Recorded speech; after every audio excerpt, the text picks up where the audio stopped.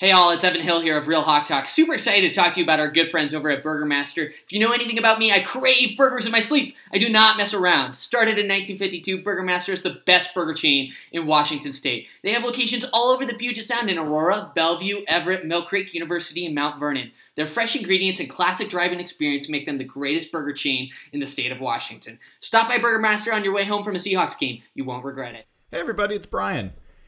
If you haven't noticed, it is absolutely nuts out there in the housing market.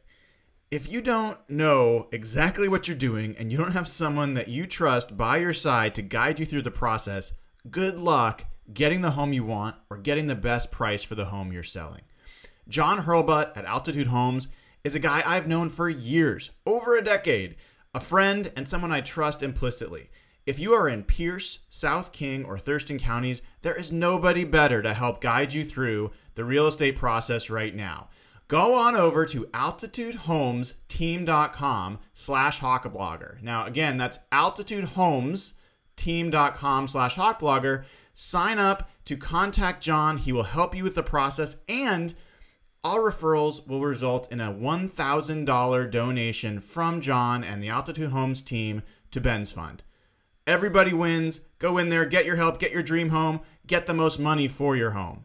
AltitudeHomesTeam.com/hawkblogger. Hey all, Evan Hill here of Real Hawk Talk. Super excited to talk to you guys about our good friend Blake Johnson of ManifestFit.com. Football season is quickly approaching, and it is a struggle to stay in shape while eating burgers and nachos. ManifestFit.com is your one, only true online personal training service with workout and nutrition programs specifically based on your needs. They work with clients all over the U.S., and what makes Blake and ManifestFit.com so unique is that they don't believe training should be a luxury item. Now's the time to start. Head over to ManifestFit.com. Click on how to join and fill out the form. Their team will get back to you ASAP and help you start building a healthier, happier, louder Seahawks fan life.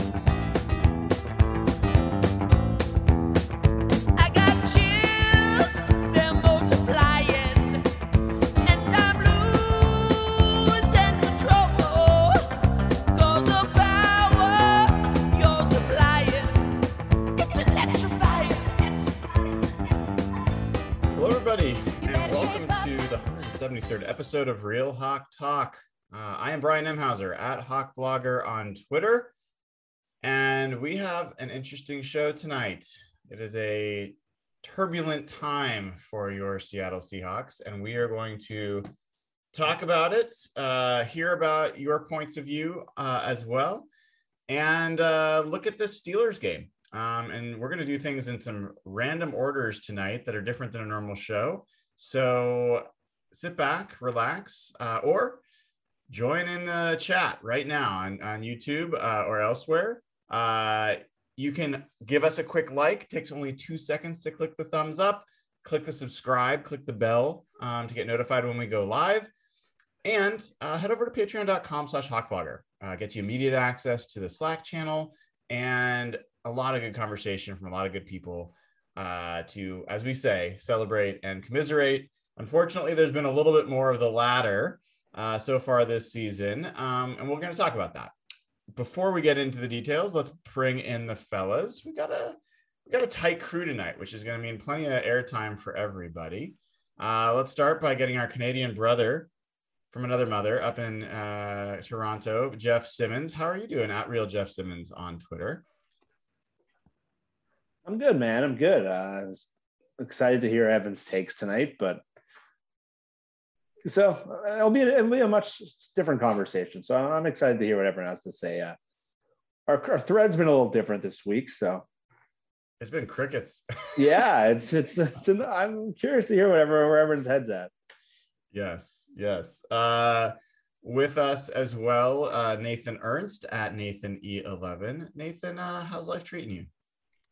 Doing good. I mean, all non-Seahawks related aspects of my life are pretty all right now. So I'm glad to hear that. And the pregnant implication of that statement is the Seahawks stuff isn't going so good. Jeff and you and I were talking about this before the show started.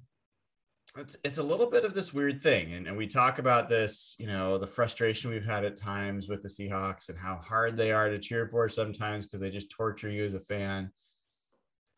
But the flip side is when they're not playing well and there's not a lot on the line, it's kind of like a limp noodle. Like it's like pushing a rope. Like there's just not, there's nothing there. So how do you guys deal with that? Nathan, if you don't mind starting, like how does your approach to your weeks change when the Seahawks are not playing well? So far it hasn't. I was still really interested to jump in and kind of look at the first half, second half of the defense in that last game.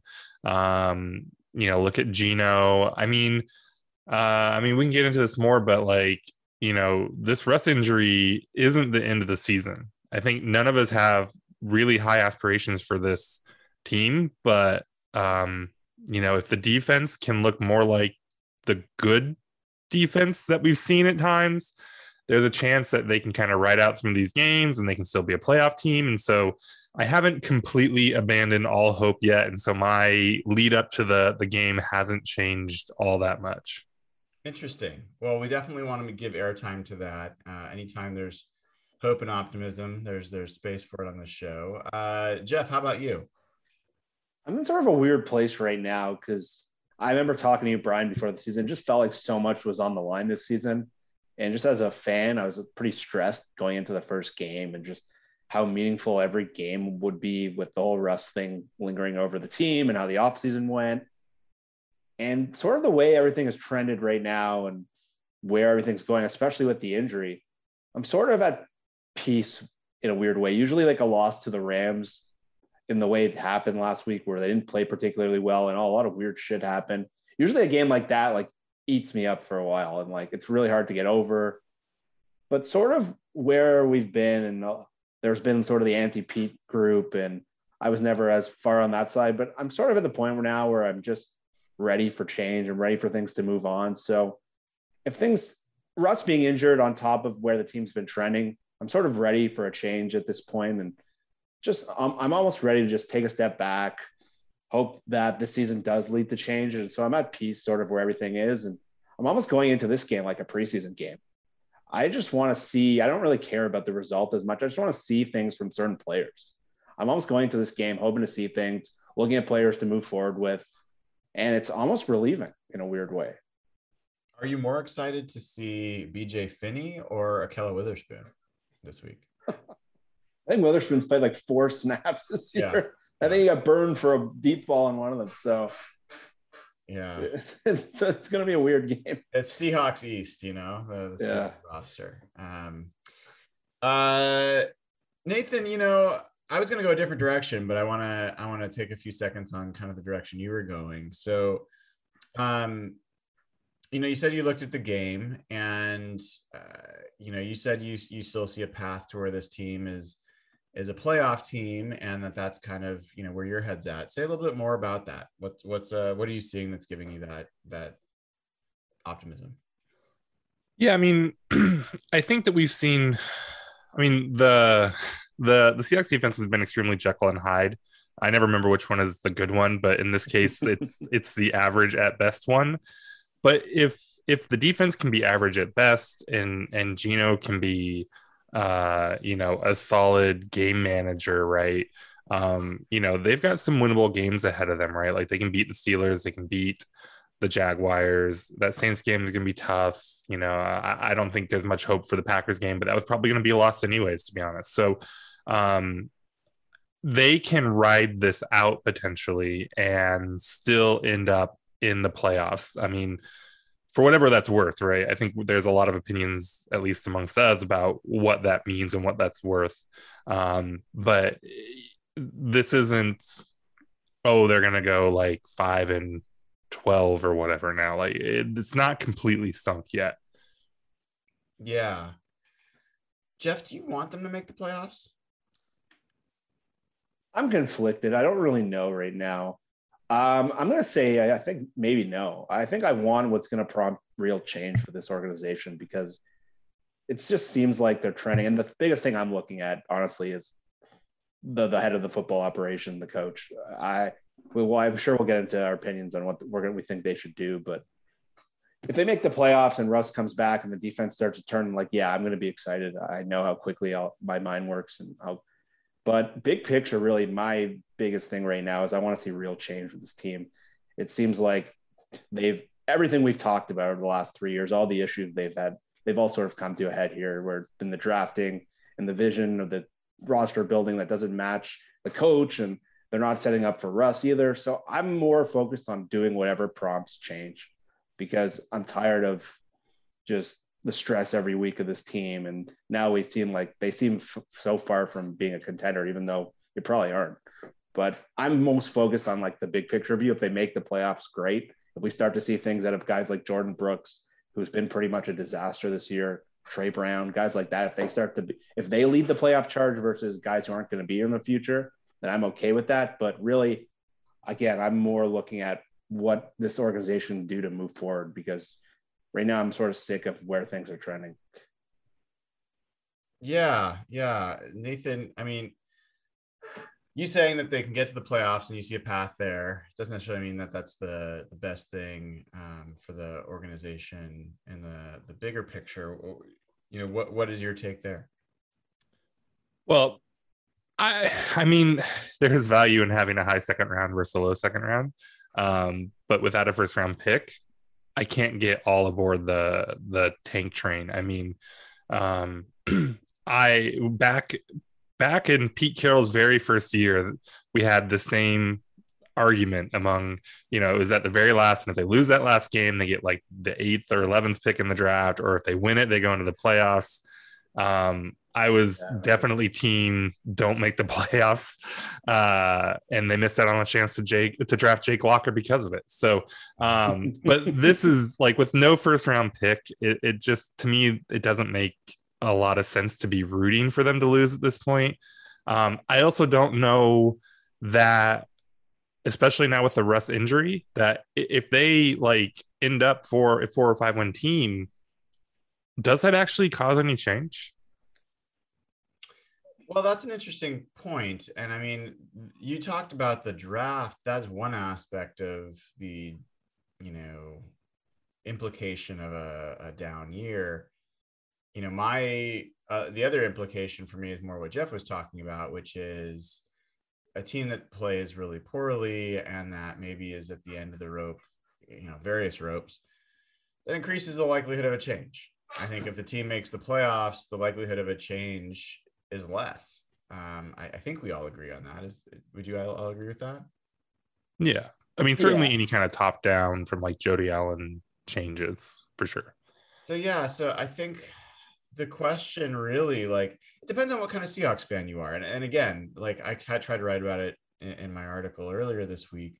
I don't look negatively at anyone who's like, screw you saying anything but winning's good, and like, let's just play this out as long as we can. And that's totally fine. Like, I get that. For me personally, I've just had real questions about this roster, in terms of, I liked a lot of the moves that they made with the assumption that this team could contend this year. When it's become clear that this is not a team that's going to contend, I think this roster looks horrible. I think it looks really, really bad. And I start looking out beyond this and I'm like, oh man, how long are you going to wait before you make the big changes? Because the longer you wait to make those big changes, the longer you are a mediocre or worse team. And the worst thing you can be in the NFL is mediocre. You do not benefit from being in the middle of the pack. You benefit from being the worst, and obviously you benefit from being the best, but being in the middle is not a good place to be. So that's my concern, is like, I don't want to play this string out another 3 years, I just don't think this team at its best right now is going to be an interesting team this year. And if it's not going to be interesting this year, I don't think it's going to be one next year. I think it's time to make changes. So that's where I would never root against the team. Yeah. Ever. I will always, even if logically I am like, hey, it'd be better if maybe they didn't, I will always want the Seahawks to kick everyone's ass and win every game. Always. But that's kind of just my my instinct, bigger picture wise, that's a challenge. If they end up making the playoffs this year, I think that might actually be a more negative thing for them in the big picture. Yeah, and I think Nathan hit a good point earlier that it'd be much easier to cheer for them to lose if they had a first round draft pick, number one. But I don't know if you guys have started looking into college football at all or the draft. It's a really weird, maybe even bad draft class. And honestly, if you remember the 2013 draft, this draft is really reminiscent of the 2013. There's like no quarterback prospects. It was funny enough, that was the Geno Smith draft. And the top players in the draft in that year were like Luke Joeckel, Eric Fisher was the number one pick. And all the Seahawks had all those other top 10 guys who busted. This draft is really, really similar to that, where if you look at like who the best players in the country are right now, there's a defensive end from Oregon, and there's a couple guys on defense and a couple offensive tackles, but there's not a lot of like high-end prospects in this draft. So it's a weird spot to be in, where losing normally would be a great thing in this year, because I can mention some other teams that have lost and had that instant benefit from it. So it's a really conflicting situation moving forward, because there's not a quarterback really in this draft unless you hit on something. There's not the player. So even if you end up with the 8th pick, like, it's a weird situation. Yeah. So I want to ask you guys a couple of questions around this, and we will get to the Steelers game, I promise. So one, I mean, just on that, I don't think there's a problem. I don't think there was a problem with getting Earl Thomas and Russell Okung and Golden Tate and, KJ Wright and Richard Sherman before we got Russell Wilson. So I don't know that the quarterback has to be the very first thing. It's not just the quarterback. Man, Cam was in that draft too, right? Cam was in 2010. 2010 draft was great though. This draft class entirely. Like, there's not a lot of. Was Sherman 2010 or 2011? Sherman was 2011. Mm-hmm. Sherman, okay. KJ, Maxwell. Yeah, 2010 was Cam, Earl, Golden, Russell, Golden, KJ. Like, that draft KJ was 2011. Yeah. KJ was 2011? Yeah, KJ was like middle of 2011. I thought KJ right away stepped in and pushed Curry out. Did we have a full year of Curry in there? It was a full year of Curry. There was Curry, Lofa, and someone else. Yes, okay. KJ Wright's first start, Seahawks trivia, at San Francisco at middle linebacker. Middle linebacker, I remember that.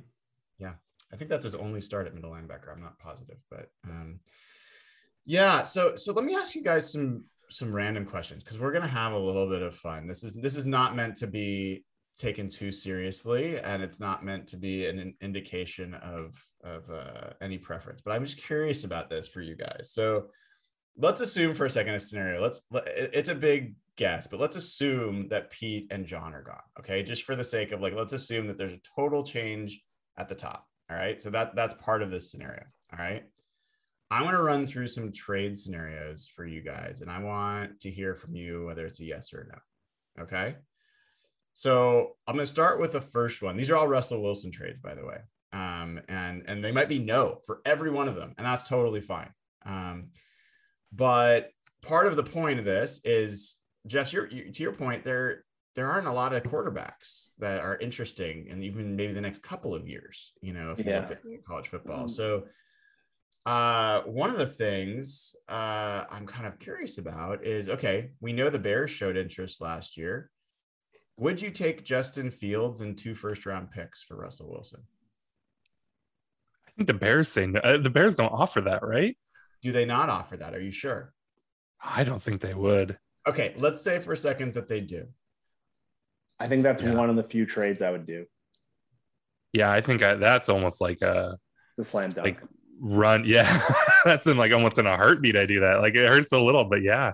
That's interesting, because I don't think Justin Fields is a slam dunk. If I'm the Bears, Russell Wilson for the next 10 years is probably going to be a better quarterback than Justin Fields and give you a much better chance to win.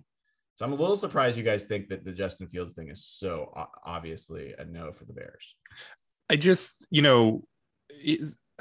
he has already shown something. And so, no, he's not a slam dunk or anything. He's not a sure thing, right? But I think it'd be hard to find a more valuable prospect at this point. Someone that is still in a rookie year, you're getting additional first round picks, and he's shown something already. I mean, like Trevor Lawrence, right? I mean, everybody loved him coming out, and so far it's been rocky in a lot of circumstance around that. But so just to see Fields, already playing well, I think that really puts him on a pedestal in terms of like what. I don't know if there's many more valuable players in the league maybe than Fields right now. Interesting. Yeah. I don't see him that way, but I mean, I think he's interesting, but I think that's. Well, I think that's a big gamble. I agree, but I think the complicated part of every Russell trade, and I know you're going to bring this up later. There's going to be reasons to trade Russell now because of the possible alignments with certain teams that have the draft capital. Mm-hmm. But the question in all these trades is, what's the path to getting the next quarterback? Because if you look around the league, the guys coming available, and like Aaron Rodgers doesn't really fill what this team needs. It's Teddy Bridgewater, it's Sam Darnold, and that's it. And then you're hoping to hit on a draft pick or Ryan Fitzpatrick. So the Fields thing gives you that answer, and it gives you the draft capital. Like, you're not going to get Trevor Lawrence because Russell's not going to go to Jacksonville. You're not going to get Well, hold on. Don't start going the knots. So I'm just saying, I think the Fields thing really solves the biggest question: is what's the path to your next quarterback, and it lets you build it other ways. So another place that we know Russell is interested in, and I'm going to ask two at once here. So is New York. So what if the New York Giants offered Daniel Jones and 2 first-round picks, or the New York Jets offered Zach Wilson and 2 first-round picks? Would either of those tempt you? I think I need another pick. For both? In both situations? In both situations, yeah. The Daniel Jones... Or just another pick? Another first. Yeah, I think so. The Daniel Jones thing is kind of interesting because, like, he's bad. I don't think there's any question about that. Mm-hmm. But he is still young. And so you do get a wild card. You can start him for a year, probably win 5 games, get another high pick in addition to the one, and then you get in the Giants picks as well. So, I mean, that's a tank path where you kind of throw in an interesting wild card, which is mostly what I think about Zach Wilson too at this point. I'm a hard no on the Daniel Jones. I'm not a big fan of him, and he's in his 3rd or 4th year at this point. Yeah, he gets paid at some point, right? You're almost used up his whole rookie contract. So if he hits, then you got to pay him, and then you've kind of wasted the whole point of this trade. So I'm not sold on Zach Wilson. I never really was sold on him, but you could convince me with more. At least it's just a total flyer. At least if the draft capital is better, the Jets and see it, you might get your pick back. That's the thing, right? So part of that would be getting a Jamal Adams trade pick back. You might have anyway. So that I mean, I think there's some interesting pieces there. The other one I was going to ask you guys about was I don't know if this is on Russell's list or he considered or not. If Philly offered you 3 first-round picks and Jalen Hurts. Yeah, I think I'm higher on Hurts than I am on either Wilson or Jones. Yeah, and the Philly picks are going to be valuable because they have Miami's pick. Miami made that really stupid trade last year to move up like 4 spots for Jalen Waddle. And then they have the Colts pick. And the Colts are like 1 and 4. So that could be 3 top 10 picks and Jalen Hurts, who's probably the best of most of these quarterbacks. I'm not crazy about Hurts. I don't think he has a crazy upside, but I think he'd be a great stopgap while you build up the rest of the roster. There's one other, and I don't know where this is on Russ's list. What about Miami if it was Tua and let's say 2 first-round picks? Do they have the picks though? I don't know. They have San Francisco's picks the next 2 years, but not their own. I don't love Tua. I mean, if I was going to, I don't think 2 picks is enough with Tua. I think if I had to rank those offers, it would be Fields, Hurts, the Jets with Wilson, and then I don't know. I don't care at that point. And probably Tua, I guess, just because he's a little younger. But Yeah, I mean, to me, any of those teams with 3 first-round picks is something I would pull the trigger on. The interesting piece there is like, so of those, I mean, you guys have both, maybe in private conversations, more public, but I think you guys have been on the path of let's keep Wilson and let's just replace the coaches, maybe the personnel people, but mainly focusing on the coaches. Let's say that you get a new coach.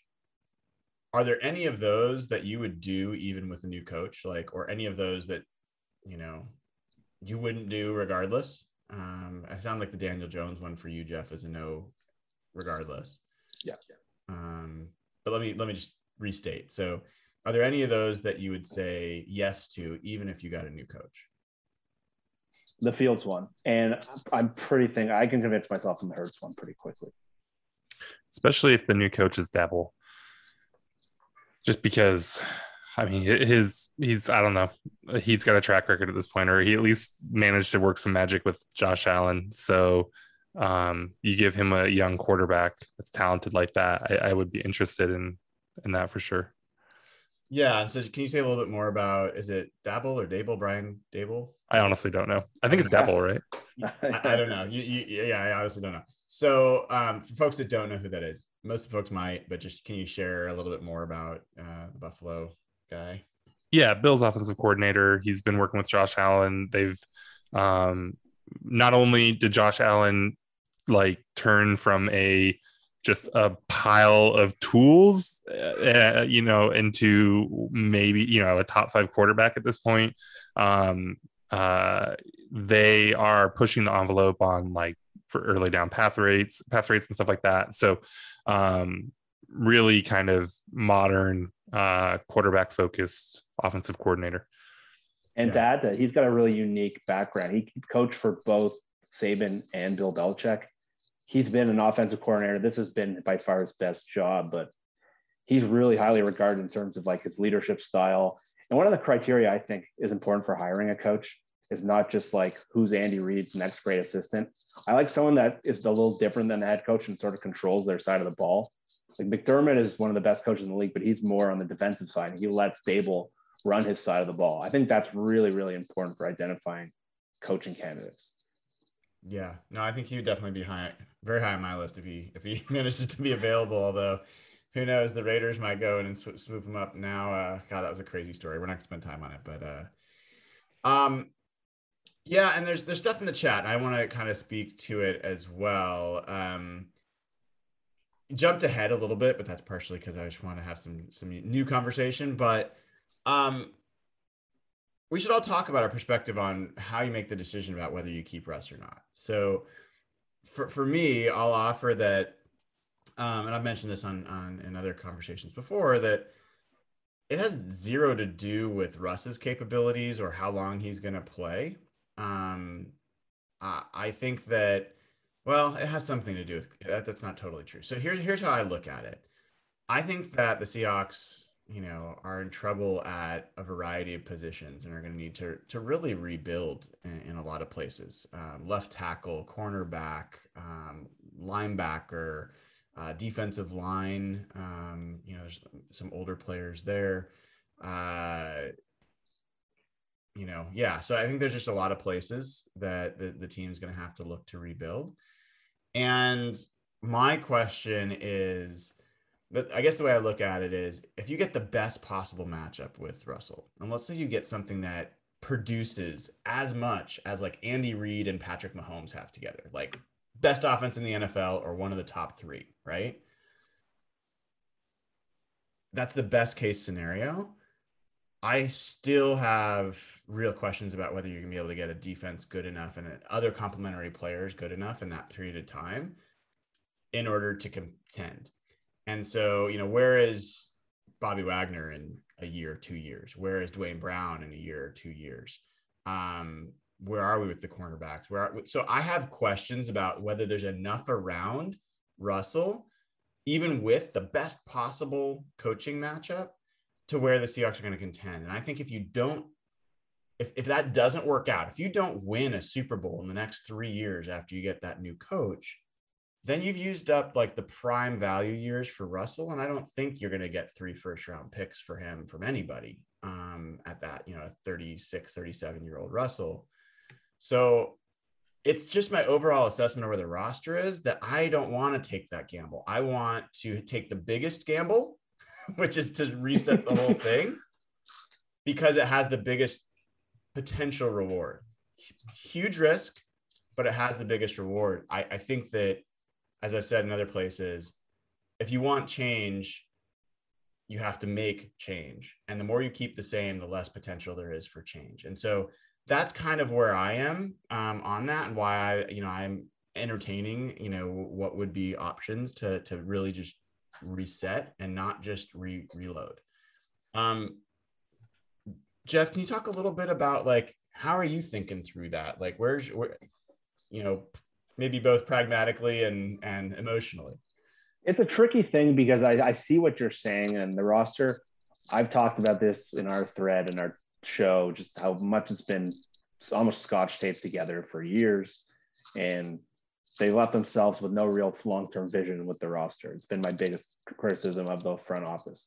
So yeah, I see what you're saying regarding trading Russell while his value is still at his peak, because every year he plays, his value is just going to decrease and decrease, and his window doesn't really match the organization's right now.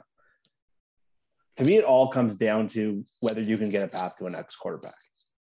If you're just trading for first round picks, I'd rather keep Russell. I don't see a path to a quarterback in the coming years. I don't want to go into purgatory like so many of these teams have. You see like a team like Miami Dolphins, for example, who they've done so much good work with Brian Flores, and they've really used first round picks and built their team up. And all that work has basically come undone because they haven't found a quarterback. And there's a lot of the Giants with Daniel Jones have been that way. They're now in this purgatory, and Sam Darnold and the Jets have gone through that, and Zach Wilson might not be a thing. So to me, if there's a Fields, if there's a Hurts in the first 3 round picks, then I shift towards Brian. But if it's just draft picks, like you look at even what like the Rams got for Jalen Ramsey, they traded 2 first round picks. I think that became Travis Etienne and a backup pass rusher. And if you're trading Russell for guys like that in a weak draft class, that to me isn't worth it. And I'd rather move forward with Russell, see what you get. And if it doesn't work out, then you can start again through the draft. But so to me, it all comes down to, is there a path to your next quarterback? That by far is the biggest concern, and that will dictate my decision. Nathan, how about you? Yeah, I think I'm right there, right? I mean, the chat's going crazy because we're talking about trading Russ, and I get it. But all of those trades had, with the exception of Daniel Jones and Zach Wilson, probably, like, and even Wilson, at least, it's interesting, right? I mean, a young, interesting quarterback, right, with multiple picks. That is like the one scenario where I'm really looking at. I'm seriously considering trading Russ right now. Because yeah, for all the reasons that just said, right, you're going to end up in purgatory if you can't find that quarterback. Yeah. It's so interesting because purgatory is exactly what I'm concerned about, and I think that we're in purgatory. We're already there. We're not. As much as people like want to, oh, you weren't a fan during the 90s, you should live through the, like, there's purgatory and there's like 1990s Seahawks purgatory, right? Like, that wasn't purgatory. That was hell. But like the scenario you're presenting, like seriously, that was 2-14. That was like the worst offense in the history of the franchise. Do you want to become the Denver Broncos after Peyton Manning and go through Trevor Siemian? And they've had a pretty good roster otherwise. And it's been Case Keenum and Trevor Siemian and Teddy Bridgewater and Drew Lock. And they have all this talent. They have all these first round picks, and Bradley Chubb, Jerry Jeudy, Cortland Sutton. They've hit on all these picks, but they're stuck at 6 and 10. And that to me is what will dictate. That's why the path to the quarterback is everything. Yeah. So the 90s weren't that bad for the Seahawks. I'm not old. I didn't watch the Seahawks, but my understanding of the 90s Seahawks is they actually had some like talented defenses and stuff, and they could never get over the hump because of the quarterback situation. And really, they had 1-2-14 season, but then a lot of 8-8, 7-9, 8-8, 8-8. Like, that they were kind of a purgatory team back then. They were awful. Yeah. So I mean, we could. It's probably not the most important to debate what purgatory is. You know, I hear your point, and I'm, you know, I won't belabor it. I think the thing that I'm just really stuck on is I just don't think the team's going to win a ring with Russell at quarterback. Not be just because of Russell, but because of his cost, where he is in his career, and the amount of stuff that has to change around him. My concern is by the time we realize that, we're going to then have no power chip to play in a rebuild, a reset process, none. And then we could be like 12 years out before, like, you know, before the team's reset. So I think for me, I just think it's a huge risk to stick with that path unless, you know, unless there's a way to like fill out the rest of the roster. I think in my mind, I'm already set for this being a 3 to 5 year rebuild process. Like, at any point that we do it. So anyway, you know, it's going to be a really fascinating debate, and fascinating to watch. Let's talk for a second about this change at the top. So we're not going to go into the whole, you know, should they or not, you know, replace Pete or John. I think we're all either supportive of it or open to it. So I don't think that's that interesting to discuss. Is it more likely that Pete will get removed from that job or that Pete will leave the job? Nathan, let's start with you on that one. I mean, people have been really critical of Jody Allen. And I don't quite know why, because, you know, I've been talking about whether Pete should get fired for a few years now. And the overwhelming response is just incredibly angry screaming. And so I don't know what people have been expecting Jody Allen to do in the last, you know, however long she's been here now. That said, it's by all accounts, she is not super plugged in to the day-to-day or whatever. I don't know. So my thought is that it's probably more likely that Pete would walk away than she would step in and fire the most successful coach in franchise history. But I really have no idea. I mean, we've never seen her in this situation, so I don't know what to expect. Jeff, how about you? Yeah, I'm in the same boat. It's hard for me to envision. I know very little about this ownership group. And Brian, you're probably much more tied in through the Blazers, and Bert Coley, you've mentioned a lot. I don't know much about him. So I think Pete, for a couple of reasons, I think I'm more likely to walk. I think that USC stuff that came out was very interesting timing. I think that happened to come out the same week Russell getting injured is very curious at the best.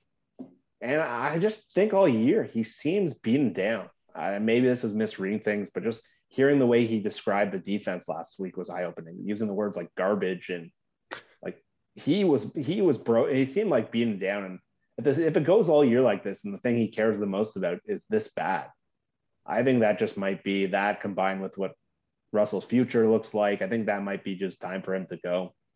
And if you remember how he left USC, he left them in a state of tatters. And I've talked about this so many times, how much his run at USC has paralleled this run in Seattle. And it's almost scary how similar it is sometimes. The championships, the way they won and lost championships, almost identical. And leaving the team with no first round pick in a roster in flux would be very on brand, to be honest. Yeah. I don't know that I have the same negative perception about like the way he would leave. I think that it could be very, you know, I think it could be very reasonable for him to leave, and it's not him doing some terrible disservice to the team. I think it could be the right thing for the organization and for him. And you know, it's hard to make those decisions. I think that article about USC interviewing him was weird. You know, you could look way too much into it, but it's weird for an NFL head coach there's been a number of USC jobs available over the years, and Pete's been asked to comment on it and whatever. he's never had a full one-on-one interview Q&A about the USC position in the paper down there. Like that was weird. And for it to come now when all this shit's going on with the team, it felt like a feeler. Like, could he get a conversation? Could his agent get a conversation started in LA and whispers about it? And to answer my own question, I think it's significantly more likely that Pete would leave than that he would be let go. So there's some confusion in the chat right now. Pete did an interview with a newspaper about the open USC position. He has not interviewed for the USC position. Thank you for clarifying. Yeah, that's I think you were clear, but people are like, "What? What's happening?" That was very good to clarify. Yeah, the LA Times, I believe it was the LA Times, had a interview with Pete about the open USC role. It was not him interviewing for the position. They did ask him at the end, would you be interested? And he said something like, no, something to that effect, but that doesn't mean anything. It means absolutely nothing. It was even a little bit weirder than that, because he asked, I think the comment was something about like, oh, I barely know anyone down there anymore. Right. Which, like, to me, that, like, I was reading it, I'm like, it's kind of weird, but I don't really know why you thought it was so weird when you shared it in the chat. And then when he said that, he's like, oh, I barely know anyone down there. I'm like, oh, so you're trying to, like, float this with these people that you don't actually know that well. Okay. Well, and to add to why I think it's unlikely that he's going to be let go by the organization is, despite our machinations and our conversation about it, I don't think that the top of the organization has been displeased with the way the team's played over the last few years. I think they want more, but they've been a playoff team. So I think it's unlikely the year that let's say that they do fall apart this year, worst case scenario, and they lose a bunch of games and they're like way under 500. I still don't know that that's going to be enough. I think Russell could maybe exercise some power, but it's also possible that the organization is more invested in Pete than in Russell. Whether or not any of us agree with that, I think that's possible in this case. And it would be a big move for Jody Allen and Chuck Arnold and, Burt Kold to fire Pete Carroll less than a year, or I guess it will be more than a year after extending him. It was a Paul Allen and Todd Lewicki big balls move to fire Jim Mora Jr. after 1 year as coach and pay him a ton of money to not coach. Like, owners do not like to pay people to not work for them. I don't know that anybody does, but owners in the NFL especially hate it. I don't know if that person exists in the organization to say, yep, we're going to pay Pete a bunch of money to not work for us for the next 4 years or whatever it would be. So yeah. Along that line, though, those lines kind of, is there anyone that would sign off or block a Russ trade? If Pete goes and he's trading for Justin Fields and 2 first-round picks, does that just happen? Yes. You don't think there's anyone there that says, no, we're not trading Russell Wilson? I don't. I think the only person that could have done that in the past would have been Paul. Right. And that's because, I don't want to bore people with Blazers stuff, but like, Paul Allen was absolutely burned by Jermaine O'Neal getting traded from the Trailblazers. And that move scarred him for life. He never wanted to trade another young player. He held young players he shouldn't have. But in any event, so he got involved in those things. And I think with a player at the level of Russell, I think he might get involved here. He would definitely 100% want a clear understanding and conversation. That move would not get made without a stamp of approval. But I don't know that I see Jody Allen stepping in and saying, no, you can't do that. They've given Pete ownership of all football decisions. So yeah, I don't see that. But yeah, I guess the major point here is, unless Pete leaves, in my opinion, he's not going to get fired. So then what, guys? Just keep rolling it back. Then we cheer for the Chargers. The Chargers are pretty fun to cheer for. We got everything right now. They really are. Okay, so I mean, like honestly though, I mean, I haven't even gone through this scenario in my head to be totally upfront. If Pete were to stay and John were to stay, you would just run it back. If that happens, I think Russ is getting traded 100%. Same one. Now, there's so much drama that could happen at this point. Russ could just veto any trade. But that's the thing. But I think he'll want out. I don't think he'll want to come back for the same thing. But if they leave, so you say that they would trade him. Why? I think Russ would ask to be traded, and I think there'd be far more. I think they would have traded him last year if a better scenario presented itself. I thought the one scenario that did was pretty shitty, and I think that's why it never really got off the ground. But if that Eagle scenario existed last year, I think he would have been traded. Yeah, I think mostly because John's just tired of Mark Rodgers, to be honest. I think it would be honestly fair. I honestly think we can get our 3 first-round picks. I'll never have to deal with this guy again. We're selling it at his highest point. I think they would have pulled the trigger on that. Yeah, I think it will be brutal if that's the way things go down. I think that's the worst case scenario. Fan base will not be supportive of that, in large part. I don't think. Do you disagree? No, I don't know if I do. I mean, I don't know if I see it as clearly as you do. I like how decisive you are. It makes for a better conversation. But I think I lean in that direction. I think something would have to give. I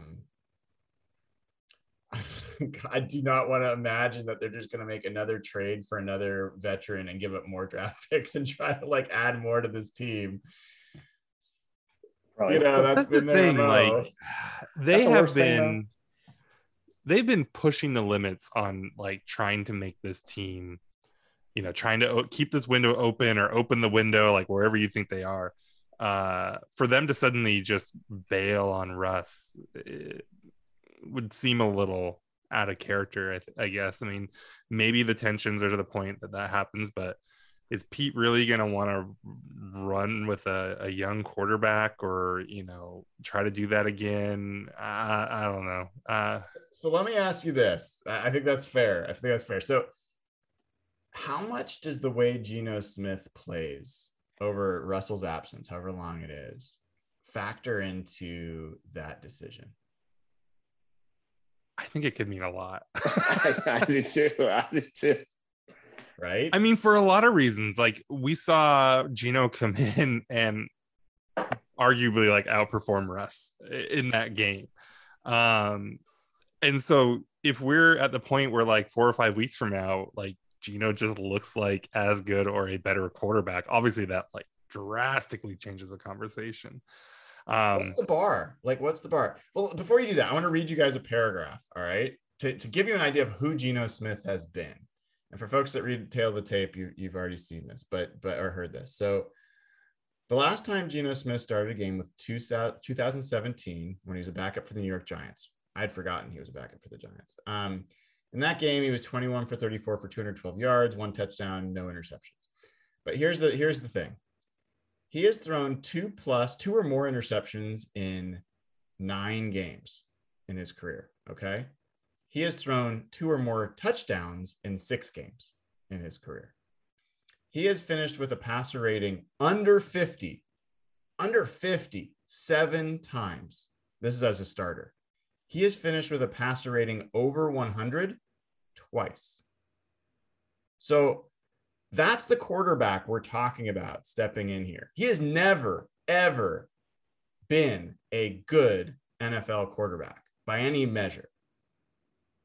So knowing that, what's the bar that he has to hit for you personally? Let's set aside how Pete and everyone else would interpret. Okay, so that was going to be my question. For you personally, what would Geno have to do for you to start saying, oh shit, maybe Russ is part of the issue?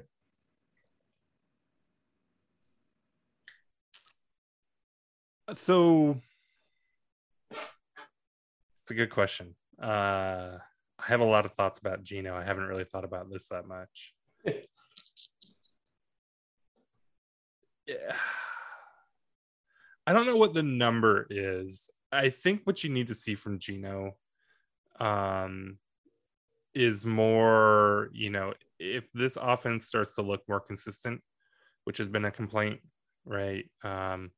If they're able to really do more like over the middle of the field, or if there's just more concepts that seem to open up, I think those, and obviously with just, solid to good quarterback play, that's when I start to really have questions. I'm not going to crown him and say, oh, now he starts over Russ or anything, but that's where I think you really start to have to wonder, because if Geno can do that in this offense, what could a Jalen Hurts do, or a Justin Fields, or even I don't know, someone more above average, right? If Geno can show some of that and the offense looks different and looks more modern, does it put you in the running to trade Russ just for picks and then try to get Aaron Rodgers? Would you be able to entice someone like that? We saw Seattle made a run after Peyton Manning. Could it be that kind of thing? I think, if that's where you kind of can end up at, that's when you really start to have to wonder about what the future of Russ is on this team. How about you, Jeff?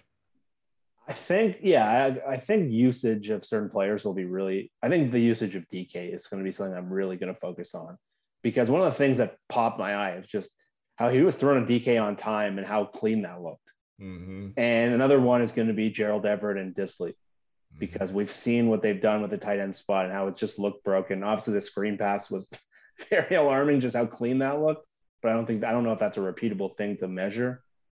To me, it's DK. I don't think Lockett will be nearly as effective because Russell's deep ball is by far the best in the NFL. And I think Lockett, how he separates, I don't know if he fits as well with Geno, but to me, DK is so important to this team moving forward. If he is more, DK's, a lot of his stuff with Russ is clean, but it's not the traditional like slant routes, and it's a lot of broken plays and it's a lot of deep balls. So to me, that's a huge area. Because Geno, if you look at those numbers, he's never really played in like a functional offense around him. Those Jets teams were horrible. The Giants team were like, you remember Eli? He broke Eli's streak and they didn't have much around him. Offensive line, receivers, play callers. The Seahawks by far will be his best environment. Yeah. Funny that you bring up Lockett there, because the DK touchdown, which was pretty baffling, that was actually kind of a bad play. I mean, as bad as a like 40-yard, 30-yard touchdown or whatever that was can be, because one, the cornerback obviously just got lost, but I think he got lost in part because Lockett had torched his guy. And if you watch that play, you're like, oh, he's throwing a touchdown to Tyler. Nope, it's to DK. I think that Geno really, and we'll see, with a week of practice how that changes. But as a backup coming in mid-game, I think it was pretty clear that Geno was just like, I'm going to throw the ball to DK. I'm going to let that happen, and I'm going to take my chances. And hey, that worked out pretty all right. Maybe Russ should just throw the ball to DK more. Amen. I mean, it would be fun to watch DK, get fed the ball 10 times a game for sure. And not enforced, but like actually, those were all, for the most part, seemed like repeatable plays. I think the one you called out was a good example of one that might not be. But I think Geno's a really bad quarterback, as I was saying. I don't think there's any evidence that he's a good quarterback. And I don't think he's anywhere near the quarterback Russell Wilson is. Like, I want to put that out there in case anyone here is thinking otherwise. I think Geno is going to throw interceptions. I think he's going to turn the ball over. I don't think he's a winning quarterback. So knowing that, what I'm looking to see that will give me some inclination of implication for Russell is one, does the offense move more consistently? Whether or not it ends in interception is another question, but is the offense able to be sustainable? Because part of the question I have with Russell, and I think some of us do as well, that others folks do as well, is does his style of play and the throws that he is best at put the team in the best position to sustain consistent scoring over a full game? And that's not just the throws, it's also the sacks and those kinds of things. So I'm really curious if Gino's able to sustain the offense a little bit better. My personal guess is that it would be really hard for Gino to start an offense that scored a similar amount of points as Russell's, because I just think Russell's a scoring quarterback. I think that's one of his strengths, is he finds ways to put points on the board.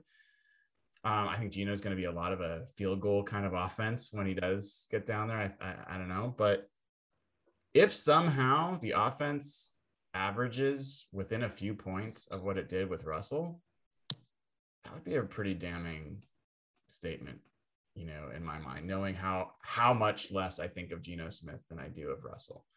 For all this talk about what does Gino need to do, I don't think he's gonna be close. I think he got pretty fortunate in a couple different ways in the Rams game.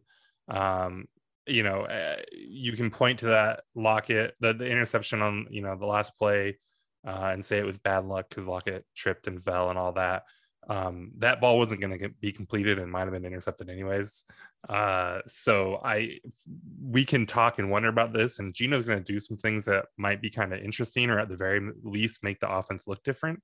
But I would be awfully surprised if we are having any kind of legitimate conversation about Russ versus Gino. Like, I think that's going to get put to bed pretty quick. Oh yeah. Oh, no. Yeah. I think this game's going to be pretty ugly for him. They have a week to prepare for him in Pittsburgh.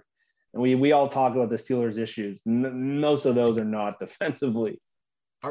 Just so there's no misunderstandings. None of us are saying that we expect Gino to be as productive or be as good as Russ. Right? We've watched Gino play in the preseason for years and want to puke every time.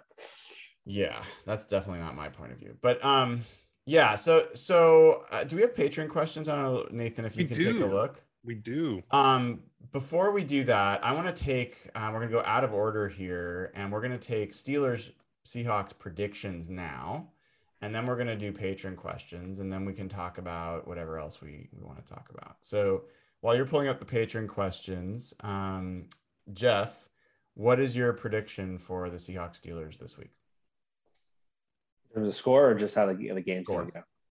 I think it's going to be 24-16 Pittsburgh. Yep. I've got 25-14 Steelers. Ooh, you guys. So here are the points that the Steelers have scored so far this year. 23, 17, 10, 17, 27. This is I don't think they're scoring over 20 points. I don't know. 450 yards in 6 straight games, tying an NFL record. Yeah.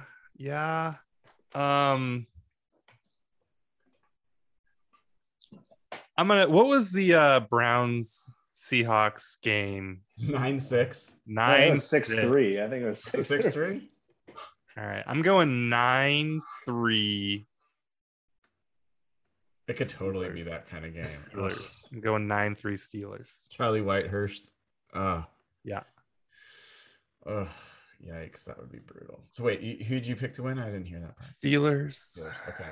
So back-to-back weeks, our RHT crew is picking an opponent, and this time we're picking a crappy opponent to win. That is not good. So, and people are talking about Juju Smith-Schuster being out. But they still have Chase Claypool, and they still have Deontay Johnson, and it hasn't really mattered so much who's opposite these Seahawks corners, other than maybe the Colts. So, yes, let's talk patron questions, and we probably have a couple other topics. But so a perfect segue here. Jeff, Silk wants to know, are the Steelers really this bad? Yes. And if you want to, we've talked about all the deterioration with the Seahawks roster. Imagine it with a deteriorating quarterback. And they lost their 3 best offensive linemen in the offseason. David DeCastro retired. One of the Pounceys retired, and their left tackle went to Baltimore. So they have one of the worst offensive lines in the league with a quarterback that can't really throw anymore. And they invested their first round pick in a running back. And despite him looking pretty good at times and they give him a ton of usage, he's a running back.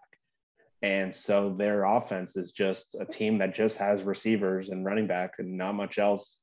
And a quarterback that just doesn't look shot. So the defense has still a lot of talent. They lost talent to keep Ben. They had to lose a lot of depth, but they just looked like a team that's over the hill. And we talked about what happens to a roster that hangs around too long. They're like an old boxer that's being punched and shouldn't be playing anymore. And that's what Ben looks like. So yeah, they are pretty bad, but I think they'll look okay this week. All right, Brian. Sam Brown wants to know who is one player on offense and one player on defense you expect to have a big game against Pittsburgh. One player on offense, one player on defense. And I think we're talking about Seahawks players. Yes. I'll go with DK Metcalf on offense for some of the reasons we talked about before. I think it's a close second. It would be Gerald Everett. I think Gino might use the tight ends more. And one player on defense.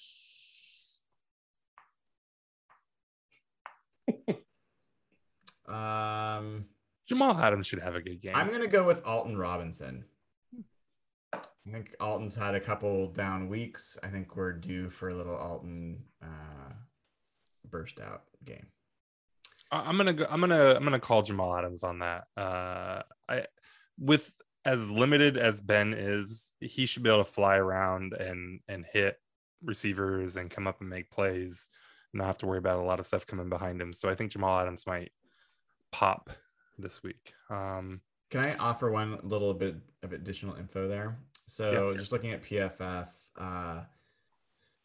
players that were drafted last year, edge players that were drafted last year, number 1 grade is Trevis Gibson on Chicago. I've never heard of him.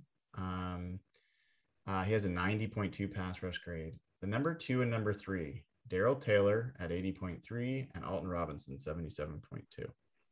So interesting. Chase Young, by the way, is also 77.2. So you can say Alton Robinson is graded just as well as Chase Young this year. Taylor is really good. I think we're maybe not talking about him enough. I agree. Okay. Jason A says best case scenario happens, Gino and Waldron and the defense finally play well and get us to the bye at 5-3. He wants to know, do you think Russ adapts his play style if the interim offense ends up playing well? I think Russ is already working to adapt his play style. I think this is a challenge because I think I'm at the point now where the whole intermediate middle and how he attacks that area of the field is falling into my players don't change philosophy. But he is working it. The pick that he threw was trying to do that. He forced it in there, which he normally wouldn't do, which, turned out to be a risky one, popped up and got a pick, which is, kind of reinforces a lot of the things people have said about why he doesn't attack the area of the field as much. But so I think he's already trying to adapt. And I think one of the most disappointing things for me is that the fact that he didn't pick it up quickly means I don't know how much he can pick it up. So I think he will keep trying, but I don't know that it's going to make any big difference either way. He's seen a lot of quarterbacks be really successful throughout the NFL and continues to play the way he plays, so I don't think it's going to make a big difference. All right, I think that's it for Patreon questions. All right. So so we all picked the Seahawks to lose this game. What would be the path for the Seahawks to win it? And let's start with you, Jeff. What would that look like? What would the game script look like? I think they need turnovers on defense. There's been so few of them. Jamal Adams, maybe it comes from him, maybe it comes from the corner. I think I have to steal a couple possessions, and I think they have to limit turnovers offensively and score in the red zone. So I think they're going to be able to stay in this game because Pittsburgh's not that explosive of a team, and they're going to have to limit turnovers. But I think they're going to have to steal something. And Ben turns the ball over. So I think that plays in their favor. Yeah, I'd agree with that. I think special teams has to have a good day today. And I don't think we've talked enough about that special teams has been a weakness for the Seahawks this year. It's been almost as bad as the defense in terms of things like DVOA, the way they've played this year. And does kicking factor into that? Because really all three of their losses have been missed kicks. Yeah. Yeah. It's been years since they've had good special teams, right? Even with like Michael Dixon. They were awesome. They were top 5. Yeah, last year they were, but like before that. No, they were. Like we were yelling about Brian Schneider forever. Yes. They had one good year last year. Now they're back to being bad again. Yeah. Kind of weird. So, but yeah, I think the other thing that I would really think would help is, I think Geno's going to have a good day. I think if Geno plays, let's say for a second that the 2 drives that we saw from Geno before the interception were how Geno is going to play, they could win. Like that was good enough quarterback play to win a football game. I don't know if I believe it's going to happen, but that would be what I think. Turnovers plus Geno playing at that level. I don't know that I believe the Seahawks are going to be able to run the ball effectively against the Steelers. So if they can, that would certainly help. But I don't know that I believe that's really a realistic possibility. Yeah, I don't think it's hard to see the Seahawks winning this game, and I don't think it's hard to see the Seahawks blowing him out. I think if Geno plays like he did at the end of the Rams game, then this could go on to be a blowout. I think the Steelers are really bad, and but I did pick him to lose, so I don't think that's going to happen necessarily. But I don't think it's hard to see it either. The big thing it might just be how often we hear TJ Watt's name. I think if we're hearing his name a lot, then I think we're going to see that 9-3 score I predicted. And I think if we're not hearing it much, then, it's not hard to see them winning this game 21-17 or, something like that. I think it's important, definitely before we wrap, to get your final thoughts about Trey Flowers, who was released today by the Seahawks. I mean, I know this is a tough day for all Seahawks fans.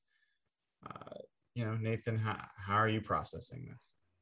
I feel bad because he's like a 5th round pick. He converted from safety. He's worked his ass off and he's had a tough time, right? And he's just not a very good player. And that's no knock on him as a person or anything. And so I feel like, any Trey Flowers jokes are really kind of punching down.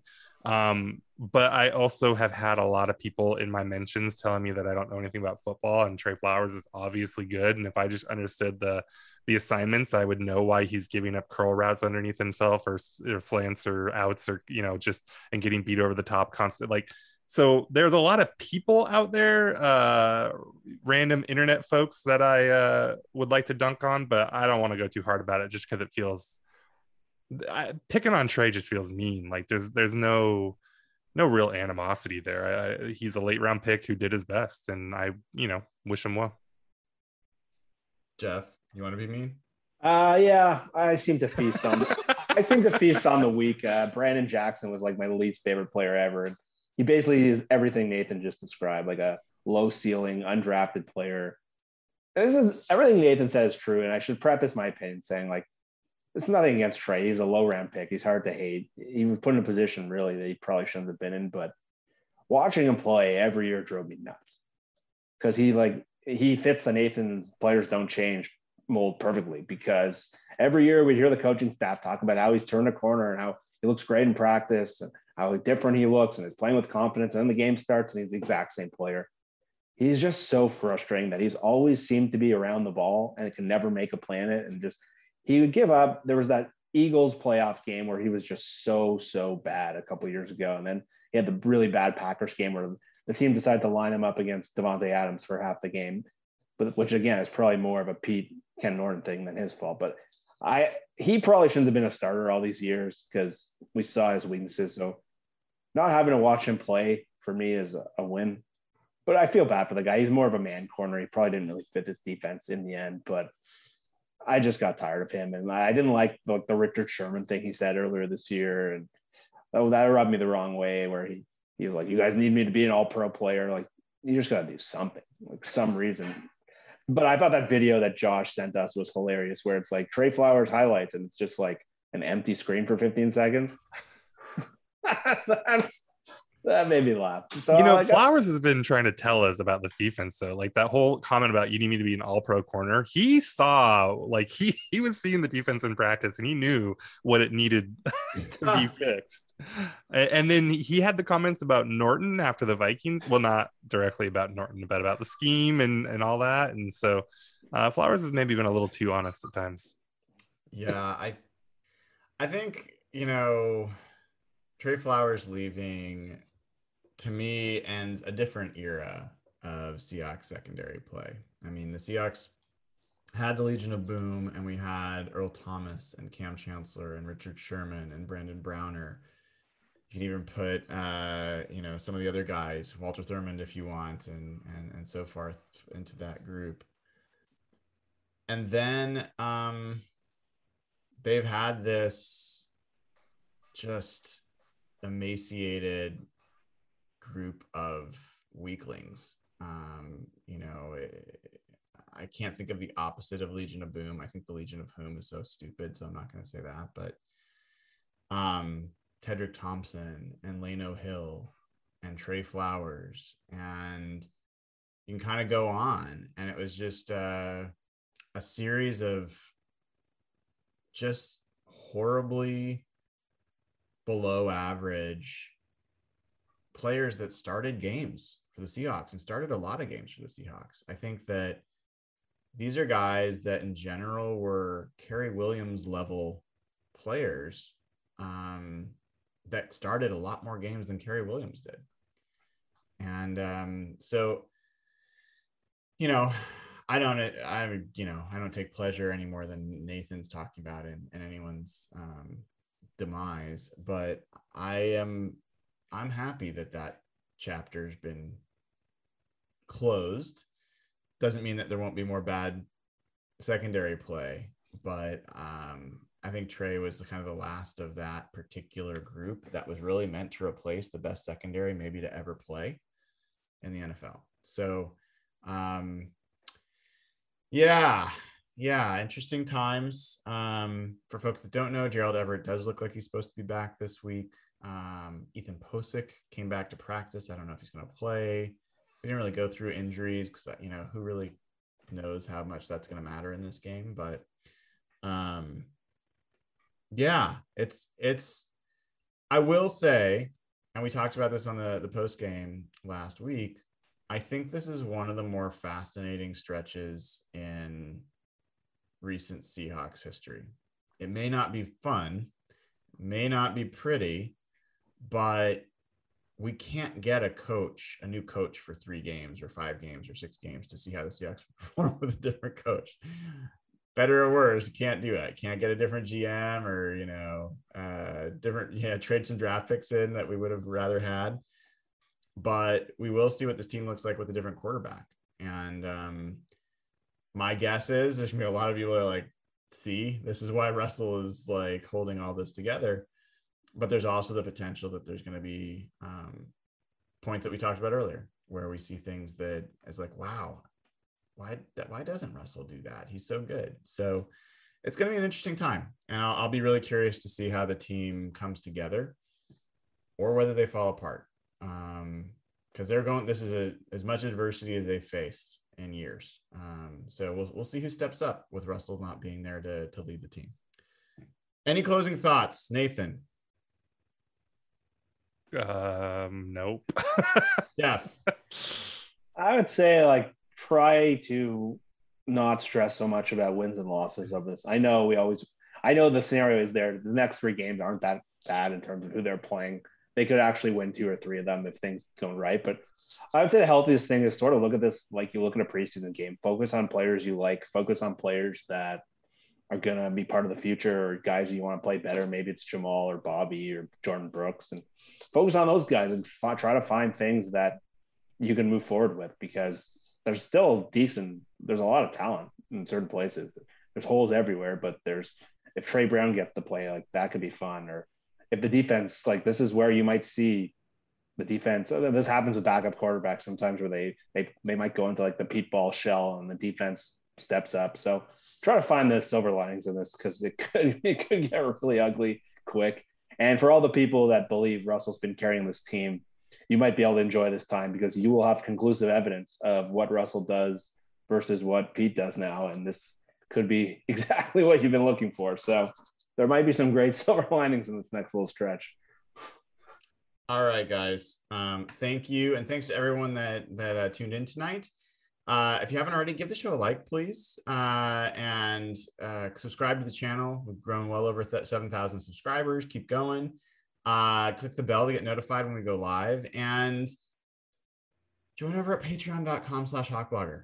Really cool community. Game's going to be this Sunday night. We will do a post-game show. It might be pretty late, so we'll see. See if I can. I doubt Jeff's going to be up and around, but we'll see. And Evan's not going to be available, so we'll see how that plays out. But the plan is to do a post-game show. Who knows? It may just be me for all of you guys that are looking forward to that, but we'll see. So until then, take care. Thanks for tuning in and have a great rest of your week. This is Brian Nemhauser at Hawkblogger on Twitter with Real Jeff Simmons and at Nathan